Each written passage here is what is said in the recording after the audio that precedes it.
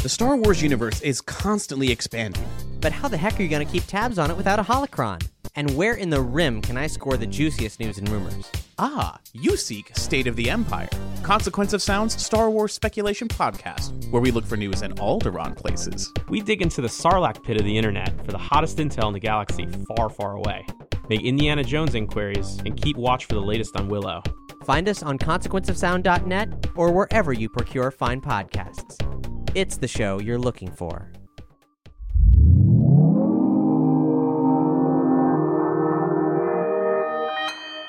Consequence Podcast Network. Welcome to Track by Track, a longtime article series from Consequence of Sound, the website, now a new reoccurring feature here on the Consequence of Sound podcast. In Track by Track, we explore an album one song at a time with the artist behind it, discussing the song's origins, tales from the recording studio, every story that brought this music to life. In this episode, Consequence of Sound's Randall Colburn is speaking to Dirty Projectors' David Longstreth about his new record, Lamplit Prose. But before we get started, let me introduce myself. I'm the Consequence Podcast Network Director, Cap Blackard, the voice you hear every time you tune in to one of our programs. Thanks so much for checking out Consequence of Sound's podcasts. If this is your first time here, welcome. We've got a lot of music to explore, and we do it 3 times a week in this podcast feed with our album review podcasts. And if you're a return listener, well, hopefully you're digging our bite-sized album reviews. And we'd love to hear what you think. Let us know by rating and reviewing this show on iTunes or rating and reviewing specific episodes on Podchaser. The short shows we put out on this feed are a pretty unusual format, and we'd love to know what you love about them, what you think could improve, or how you listen to them. Reach out to us by leaving a review or hit us up via the Consequence Podcast Network Facebook page. We're an independent music outlet, and it's you fine folks that make it possible for us to keep exploring pop art. So connecting with you about how you experience our content is majorly important to us. Thanks so much for tuning in, and now I'm going to pass the baton off to Randall, speaking with David Longstreth about Dirty Projectors' new record, Lamplit Prose. This is Track by Track. This is Randall with Consequence of Sound. How are you doing today? Good. Thanks so much for chatting with us. I really, really dig the record. And, it was kind of it was kind of a cool surprise because, I'm still listening to your one from last year and I was like, oh shit, a new record. So yeah, that's kind of where I wanted to kick it off. I mean, putting out a record like a little more than a year after the last one. I mean, what sort of lit the fire for you in, pumping out this record that sounds very different from the previous one? I think it's just sort of a natural development of just continuing to write and record. I got this little studio in Los Angeles now, and I was never gonna take Dirty Projectors out on tour for the self-titled record, so I just basically kept writing and arranging things, recording. And yeah, it's been just a period of work, ideas, and playing around with stuff. Were any of these tracks leftovers from the previous sessions that you maybe reworked a little bit? No, these are, some of the ideas I had voice memos of from a while ago, but it's all pretty, it's all basically been done since the self-titled. Oh, wow. Interesting. Yeah. So, and this, I was reading, in the press materials and everything, and there's this thread of the idea of recommitment to sort of the ideals of Dirty Projectors and the sonics of Dirty Projectors, throughout that kind of whole statement about the record. And I'd love to just hear a little bit about why that's so important to you with this record to, recommit in that sense. I think that a lot of the music that I've written has had a kind of optimistic quality. Yeah. I think these songs are finding their way back into that place. Sure. And you feel like you meandered away from that a little bit over the last record? In making the last record, I wanted to throw out everything that I felt that I knew and had developed about making Dirty Projectors records. Yeah. I think that record it has an arc, and it's an Absolutely. arc that ends in hope. Hope and an affirmation of the idea of love. In the end, it's not a nihilistic record. It's not a bitter record. Right. But, there's some tough moments. Sure. It goes through some tough moments. Yeah. And it sort of dovetails with where you're beginning with this record. Yeah. Yeah, maybe so. So, so with the first track Right Now, like, how did that song come together? The sky has darkened, earth turned to hell. Some said a light God shined where darkness dwells. Yeah, that one actually, let's think. In terms of the songwriting of it, I think of it almost as just like a George Jones song or something. Yeah. Like just kind of like coming from a little bit of a down place, but singing with a sense of how things could be and what they could be.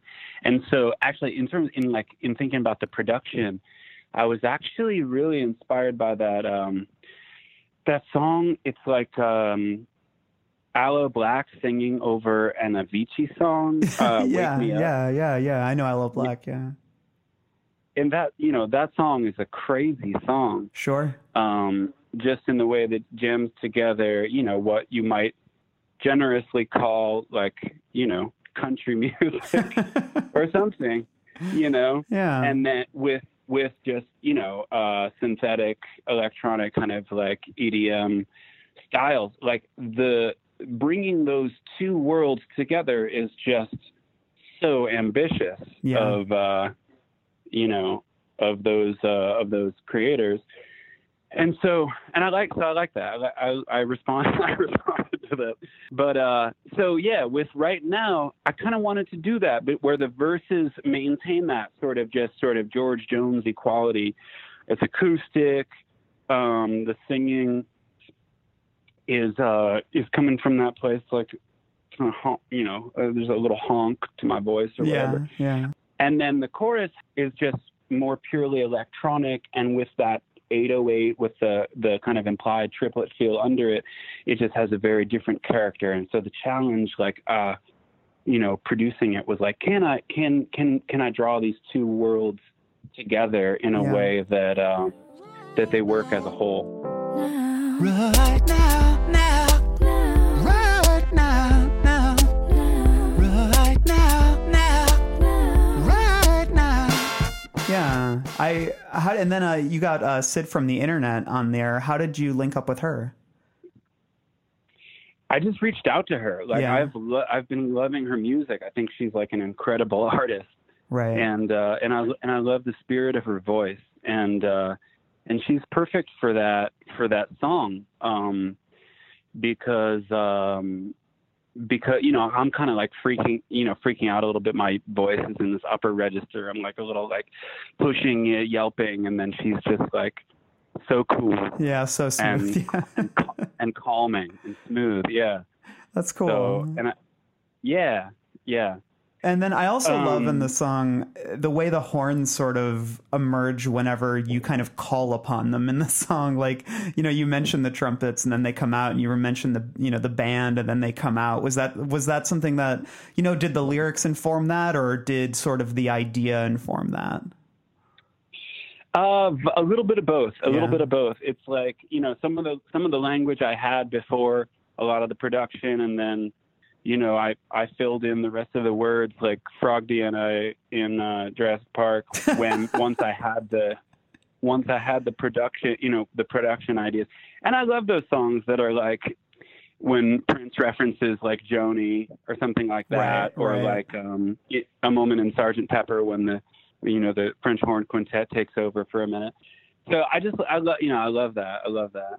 Yeah, and it just kind of gives the record an immediacy and sort of, I don't know, it gives you as the songwriter and the singer sort of a lot of agency, which is, I don't know, just I think a very optimistic idea and a cool way to start the record. So, but yeah, why don't we move on? And talk about your first single, Breakthrough. And I'd love to hear a little bit about where that came from and also why you chose that to be the first single.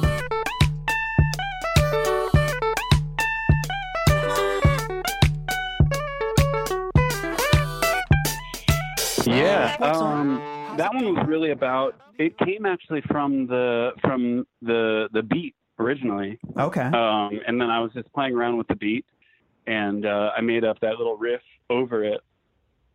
And you know, I was just kind of like, this is a little bit of a bop. Yeah. And so, you know, it's like it's a sort of light, breezy song. You know, I wanted to do the thing almost like what we were talking about with Right Now, where you're taking these disparate elements and then can you make them live together in the same world? So that crazy keyboard thing in the verses that's like mixed way too loud is a Wurlitzer that is thrown through one of those like Digitech whammy pedals, so it has that like kind of glissando on it. All over this record, I'm taking that idea of like you know, hocketing, like rhythmic sharing, breaking up a melody or a rhythmic pattern across different pieces of the group, you know? Yeah. And so I wanted that vocal melody to be in hocket with the Wurlitzer, right, in the verses and in the pre-chorus. So that was just, I don't know, it was like little I don't know, fun like challenges to approach with it. Do you like to give yourself those kind of challenges when you're writing a song? Yeah, like I like to make it like try to like make it difficult and see if I can sure. See if I can carry it through. Yeah, that's where cool. that song is coming from. The lyrics, so you were sort of talking about disparate elements, and I think one of the real playful parts of the song is in the lyrics, you know, you make a lot of different references that, you know, span time periods and genres and things like that. And, you know, was that sort of you having a little fun while writing the lyrics, mentioning like Julian Casablancas and then mentioning Middle Earth? Like, are you a big Lord of the Rings fan and that's a little Easter egg, or? Yeah. Yeah. There's also just like, you know, I'm trying to write descriptively, you know. Totally. But yeah, you know, like putting like Ecclesiastes right next to just like slang, you know, slang kind of stuff seems like I was just having fun, you know? Yeah, that's cool. It fits the spirit of the song. Absolutely. Well, cool. And then I'd love to talk about probably what's one of my favorite songs on this record, which is That's a Lifestyle. And I love the video for it, too. I just wrote it up on COS, and it's a gorgeous video. But I'd love to also, I'd just love to start and hear a little bit about, you know, where the song came from and how you got Haim working on it with you, or Haim working on it with you.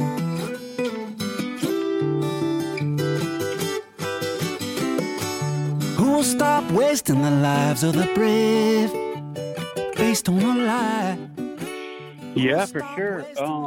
Yeah, you know, it's a song in protest of the you know, the political realities we find ourselves mired in at the moment. Yeah. And so the lyrics are I think fairly explicit and probably self-explanatory in that respect. Definitely, yeah.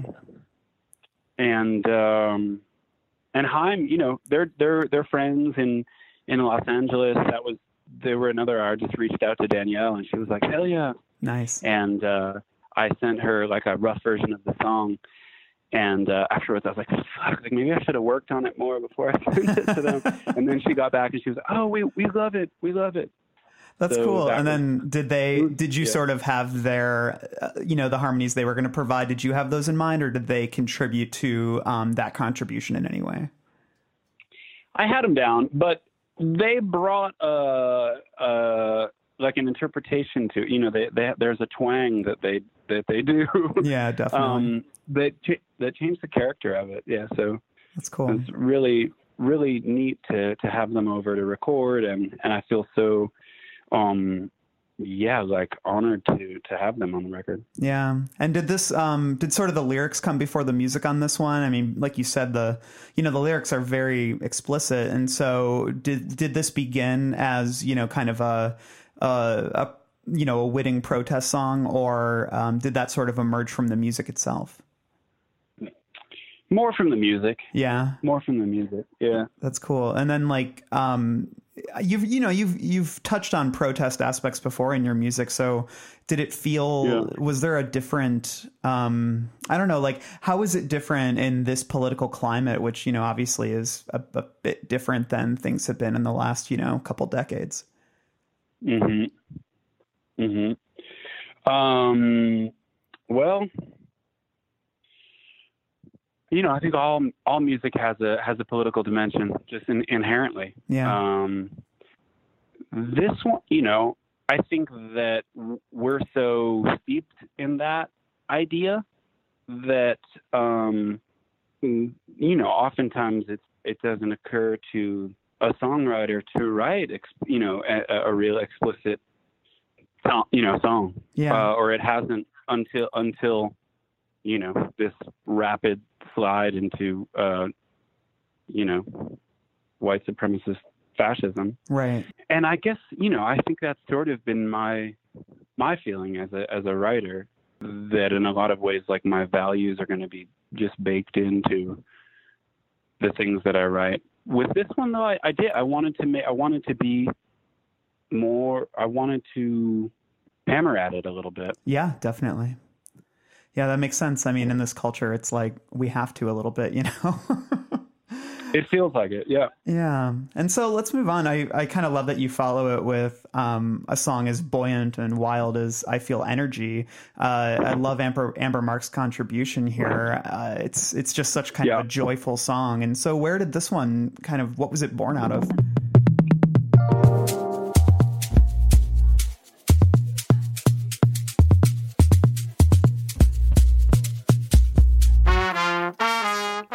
On an energetic level, just this idea of like, okay, well, how in this world that we're living in right now, what is the appropriate response? How do we feel? And I think that it's occurring to a lot of us that the silver lining here is that as shitty as a turn as things have taken, this didn't happen overnight, and a lot of these things have been going on for a long time, albeit not quite so out in the open, and like in that there's sort of a light being shined on them now, and there's a certain momentum for to come together and really articulate like the world that we want to live in and the world that we want to make. So I think in general, like there's a feel with this album that's kind of like, let's find the things that we believe in. Let's locate the things that give us hope. Yeah. And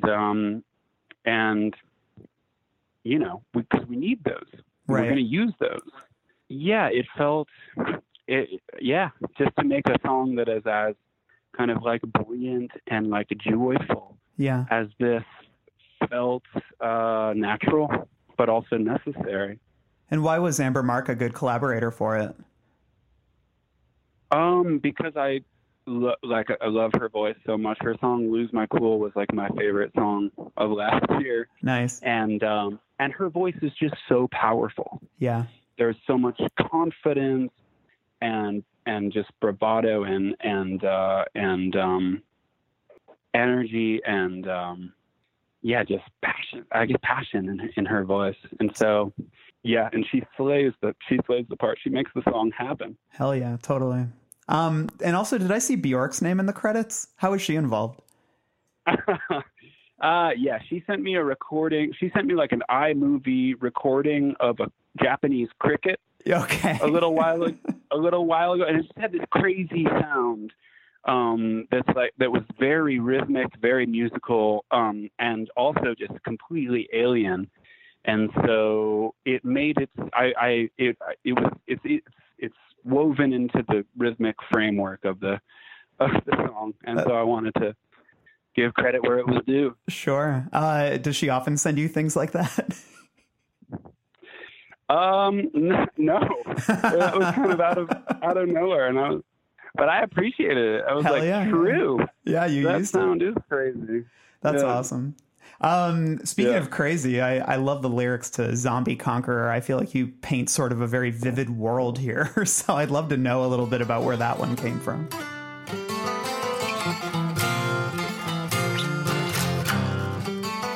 Crazy to feel like this, up and down something. Yeah, I wanted to just like make a movie, you know? Sure. That's how. Yeah, And that's what it so feels like. Yeah. The songs, I wanted to feel like the kind of like chase scene or like montage scene for like preparation montage. Totally. In a movie. So the lyrics are writing to that. It's not a great deal more obtuse than that. Sure.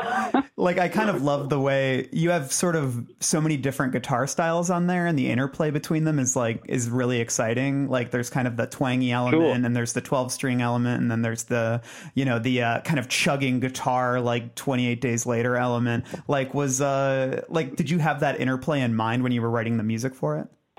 Yeah. That was one. In writing it, I knew exactly what the guitar layers were, like the moment I wrote it. That's cool. Just because, I love those. I love those colors, and so yeah, it was cool. Yeah, and so how did Empress of get involved with that one? Well, okay, so at a certain point with this album, like I told you, I kind of just kept on writing and recording. After I finished the self-titled. And so as these songs were coming together, and I was doing it sort of the same way, I had put down kind of like rough vocals for most of the record. And I was listening back to it and I was like, well, this album feels more like a party or something, or like a community. It shouldn't feel like such a monologue or such like just a kind of like studio creation. And so Laura Lee was just the first person I reached out to about like, hey, like, do you want to like sing some of this stuff with me? And she was like, down to do it. And so she came over and we record. That's maybe the first one that we put down, and it worked out.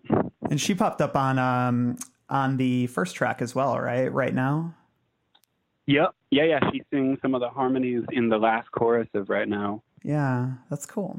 Whereas Bluebird, I guess, like the next song does feel like a monologue in a lot of ways. And I kind of love the way that you incorporate the recorder, because it really, evokes that sort of pastoral chirping, like bird sound. So I'd love to know, like, how did this one come together? Sky is blue, the sun shines everywhere. Breeze is blowing, messing up your hair.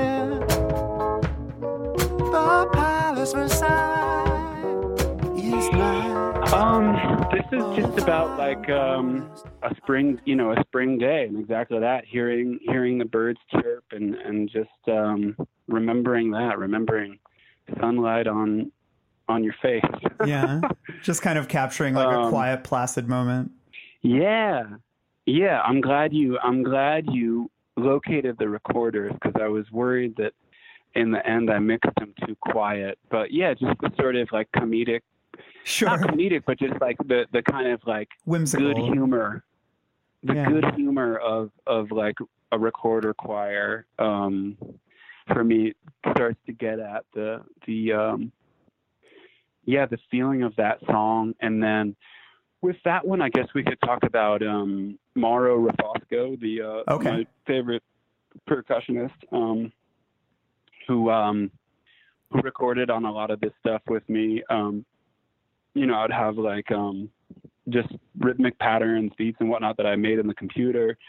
And then we would go through kind of layer by layer of those patterns, and then he would play them acoustically on just the world of wood blocks and like weird pieces of sheet metal and things that he's accumulated over a decade or two of touring around the world. And so he's just really bringing this kind of like tactile character to these patterns and things.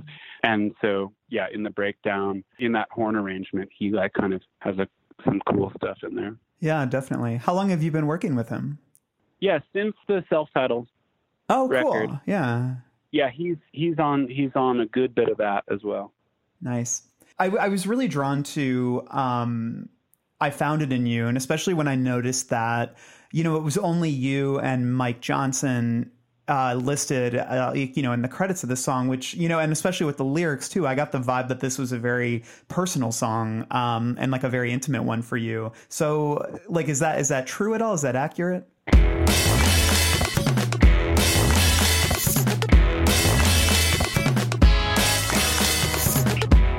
Now I'm in love for the yeah, I mean, first all of them are.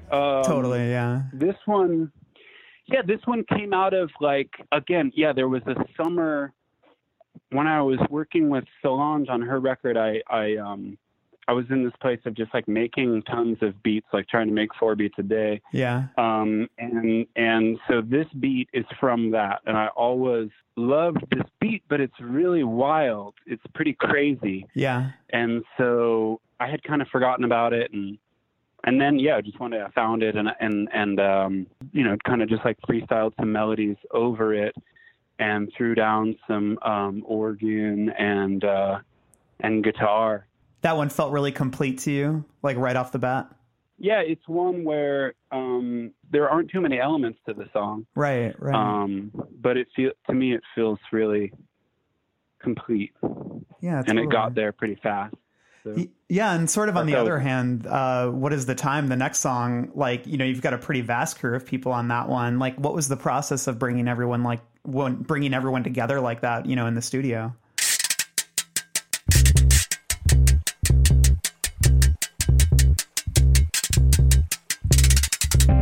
Leave the spoon-fed champion. Well, I wanted to, there's like a lot of horns on this record. Yeah, I love it.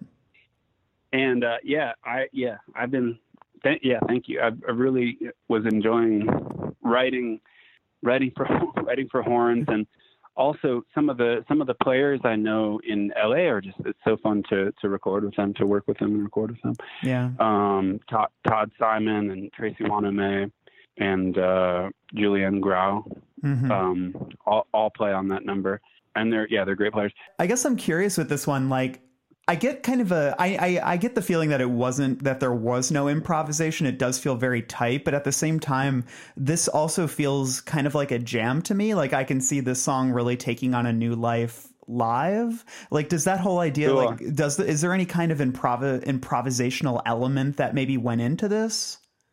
Well, the whole studio experience, from my perspective, the whole studio experience is kind of improvisational. It's one of the things I love about it. When we get to the place of a final arrangement, there isn't really no, there's no real. Totally. And even in that one, there's no like, oh, let's leave it in. I don't know about that. Yeah, I mean, this one, I remember was getting together with Rostam at one point and playing him a bunch of ideas.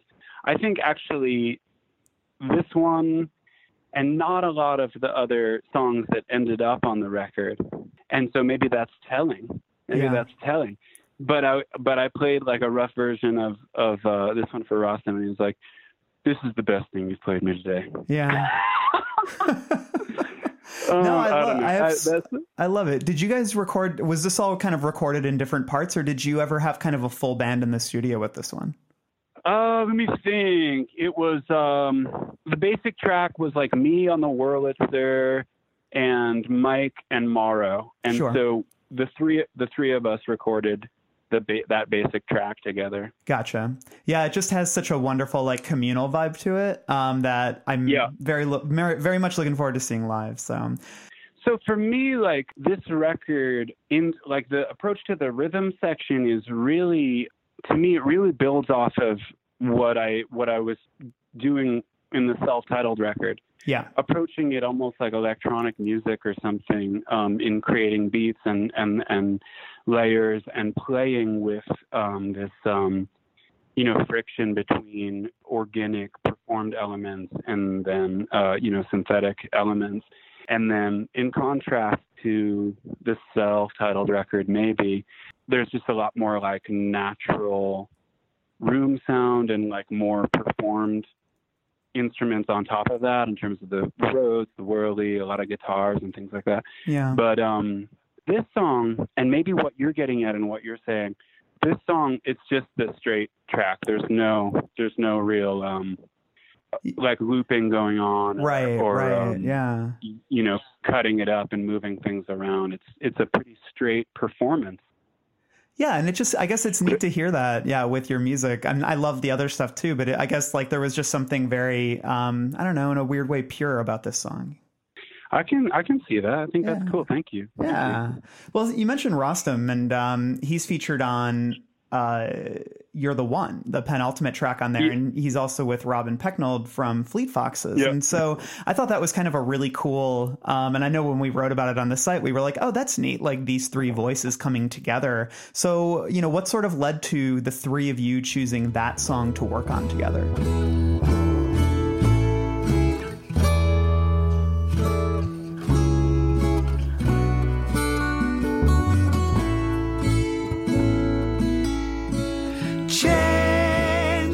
I guess like when I write melodies, I do so a lot of times like high up. Sure. And so for one thing, they're always hard for me to sing. But for another, you know, I think that's one of the things that like lends some of my writing to like women's voices. Yeah. And so this song though, it's like a little bit in more this like tenory register. Yeah. And so to have this kind of like three tenors vibe, especially for a song that, you know, that is just sort of, you know, a declaration of love a bit, you know, it just felt, that felt like the way to embody the song. And so, Robin moved to LA and Rostam and I moved there about the same time. So they're just friends in town, you know, they're friends in town. And yeah, they were down to be a part of it. And that's cool. That's about, yeah. Yeah. And so let's talk about the final track, I Want to Feel It All. I was really, really taken with this because, I don't know, there's such like kind of an atmospheric nature to it, but also, and we had talked about horns earlier, and I guess what I was so intrigued by with this one was just noticing all the various types of horns that you used and the ways that those all kind of merged together. And so was it kind of conceived to be sort of this sea of horns? Was that something you had been envisioning?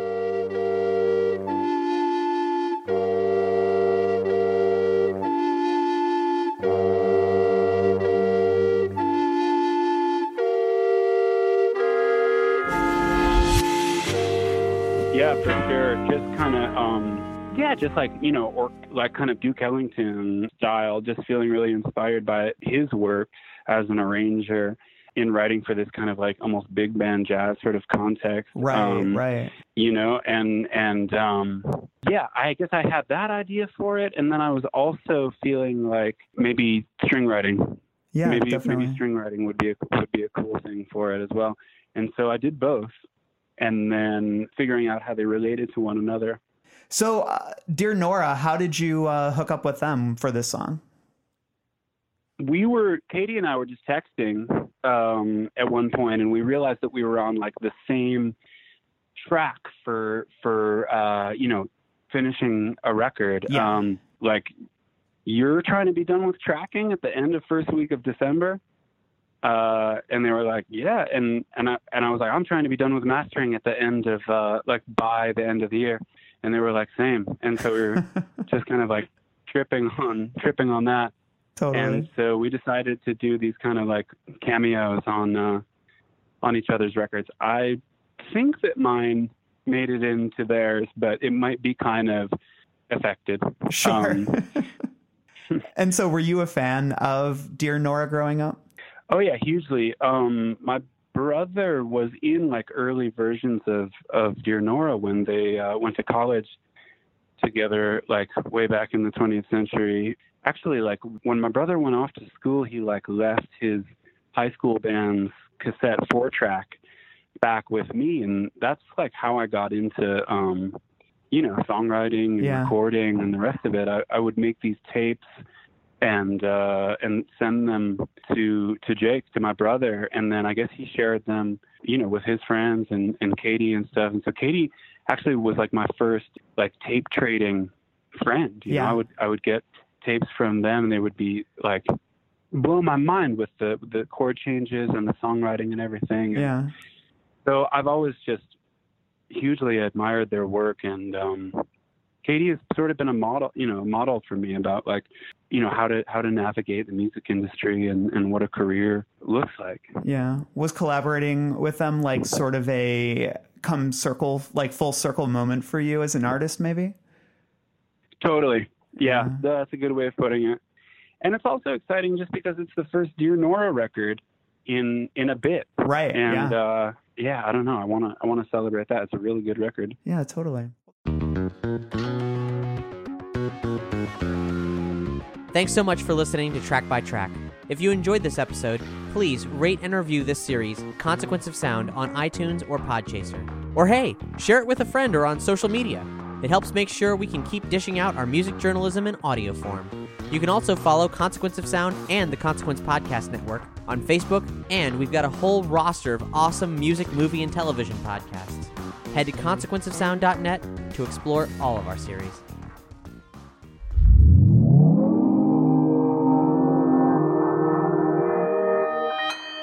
Consequence Podcast Network.